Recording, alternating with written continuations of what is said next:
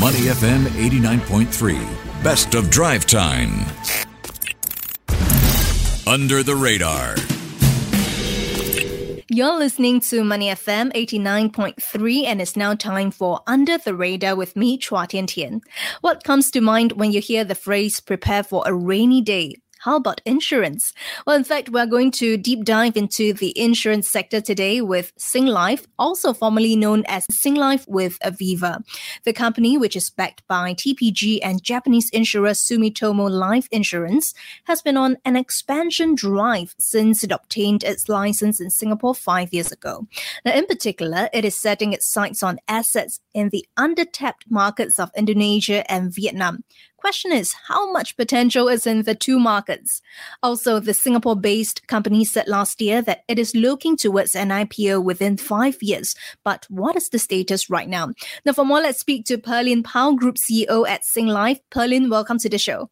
Hi, good morning. And so, Perlin, before we get started proper, appreciate it if you could share with us more about Singlife, your business model, as well as your positioning in the insurance sector. Sure. I think at the heart of everything that we do, we try to find a better way for our customers to achieve financial freedom. Today, we serve circa over 1 million customers in Singapore. And how do we do this? Really, it's at the heart of everything, really providing the right products and solutions to serve our customers, and also making sure that we tailor-made this for the right segments. At this point in time, we have around 1,004 financial advisors who are on the ground, really committed to putting the needs of our customers first. At the same time, to support the entire ecosystem, we also have an operational team of around 1,600 employees in Singapore. And we have been consistently bringing in both homegrown talents as well as global talent to really reinforce the teams in terms of in the areas of e-commerce, customer experience, design, technology, and innovation. If you look at where we think the growth potentials will be, at least for the company, this year we've really mapped out 3 high potential areas. First and foremost, I think we really want to make sure that we expand and offer stronger products to our customers and also smart bundling across an integrated platform of insurance and investments.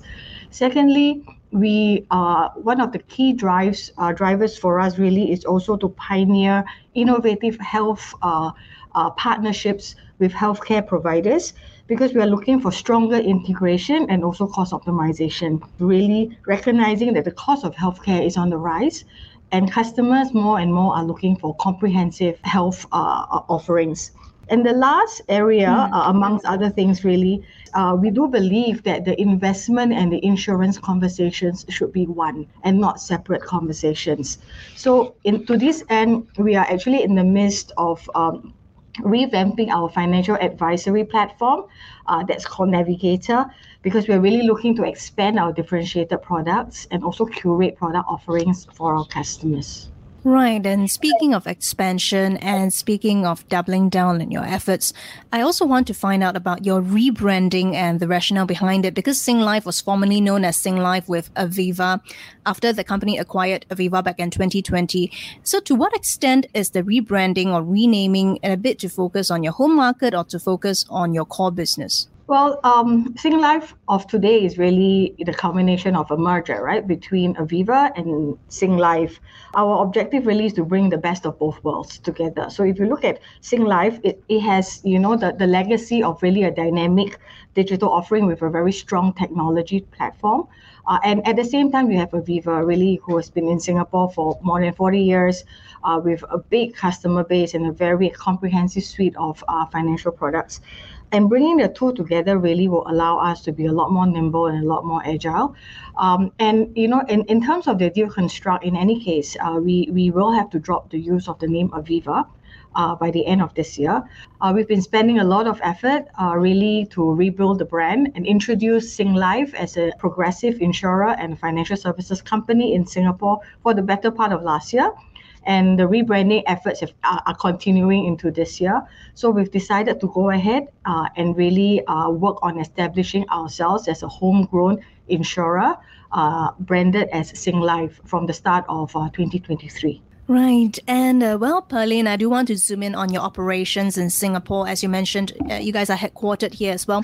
Singlife recently renewed several contracts with a number of government agencies. So tell us more about that and how important are such contracts in ensuring a steady revenue stream, and how much of your income really is driven by such contracts? We are really, really very proud and very chuffed that we were once again appointed as the official insurer for the Ministry of Defence and also the Ministry of Home Affairs, taking effect at the start of this year. This means that we are providing life and personal accident insurance for all MINDEF and MHA personnel. The tender hasn't been in a walk in the park. It's clearly very competitive. This contract is a renewal. We've been actually partners with MINDEF and MHA for over 40 years. So, the continuation of the partnership really is testimony to how strong our proposition is to MHA and MINDEF. Of course, on top of that, we also have the public officers group insurance program, which protects public officers and their loved ones till they are 75 years. For us, every partnership is important. In this particular case, clearly it resonates with every Singaporean, especially every Singaporean parent that may have a son going into the national service. It's of strategic importance, and every partnership brings different value to the company. So we don't really just look at it in terms of revenue and profitability. You mentioned that the tender for such contracts is not a walk in the park, and I'm sure a lot of thought and effort goes into it. What would you say is your competitive advantage compared to your competitors, for instance, or the people also going for this particular tender? First and foremost, I think it's the familiarity that we have with MINDEF and with MHA. We've been partners for so many years. We've established integrated systems, the way of doing work processes as well. I think we've also proven ourselves in the last 40 years to really rise to the challenge and be there when we are needed and do more, as well as provide value-added services and products to MINDEF as well as MHA and their personnel.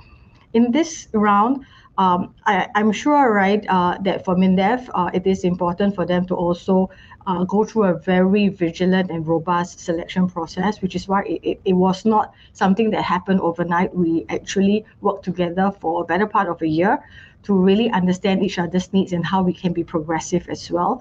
It goes beyond just pricing. Right. And Pearlyn, how is Singlife doubling down on such partnerships, be it with government agencies as customers, or be it with, as you mentioned at the start of this interview, with healthcare providers and ensuring that you have a good product offering? I think it is important in today's world to really go into partnerships. Ecosystem play is a big thing.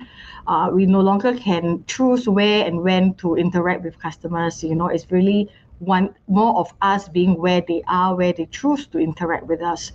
Not just in Singapore, but in the region, we are seeking and exploring meaningful partnerships, and we have a team that really is looking out for interesting and strategically meaningful relationships and partnerships for us. Who is on your radar? We're still exploring and we're still looking. It has to be synergistic, right? And I think importantly, both parties bring value to the table. There has to be a value exchange. If you're just tuning in, we're now in conversation with Pearlyn Pao, Group CEO at Singlife. Well, speaking of expansion, speaking of getting more customers, Pearlyn, I understand that Singlife is on a quest to expand and pick up more assets in Indonesia and Vietnam. So help us understand, what opportunities do you see in the two markets, and how can acquisition help Singlife overcome regulatory constraints and accelerate your expansion in the two countries? First and foremost, I want to emphasize that Singapore operations will continue to be the core business for us. What we are really looking for is really more supplementary. There's still a lot of opportunities within Singapore that we have not really explored and tapped, and that will continue to be a big focus for us. But that said, we also understand that Singapore is small. And as we look out, there are a lot of opportunities out there in Southeast Asia. Today, we are not just in Singapore. We also have operations in the Philippines, which is Singlife Philippines. It's a digital life insurance company. So we've actually embarked already on regional expansion, if you will. But when it comes to expansion in Southeast Asia, I think it is meaningful to really be looking for a synergistic partner rather than just flag planting. And as a result, you will not be seeing us all over in Southeast Asia. But Southeast Asia is important for us because we do believe that it's a significant growth driver in terms of global insurance valuation. If you just look at the key fundamentals, right, we are looking at 28 million increase in population in Southeast Asia alone between 2020 to 2025. And with that, there's going to be a 65% increase in middle income population and a 45% increase in wealth pools. But all said and done, less than 5% life insurance coverage. So you can just imagine the immense untapped potential for us. Right. And Perlin, what is the number one trend influencing the insurance sector within Southeast Asia right now? And how does it influence the way in which you decide to take the company forward in the next, say, 3 to 5 years? Digitization is an important trend. The reason why I say this is, a lot of us buy insurance and we all know that it can be onerous. It does involve a lot of paperwork and a lot of documentation. When we talk about digitization, I always want to emphasize that it is not just about putting out an app. It really is an end-to-end process of really looking at customer journeys and how do we make it smooth. What we have been doing and will continue to do is really to look at not just customer journeys, but our financial advisors' journey as well. We want to empower them with the right digital first interfaces. We take away a lot of this paperwork in order for them to have more quality conversations with the customers. We have seen this happen in the banking industry and the insurance industry is to a certain extent catching up. Perlin, I understand you mentioned last year that you intend to take the company public within 5 years. Is the company on track for that? And what are your immediate plans for Singlife this year? Taking the company public, you can always have a time frame, but you need to have very supportive market conditions as well. Frankly, if we want to go IPO tomorrow, we can start the process. But I think it is important for us to make sure that all stakeholders' interests are being addressed.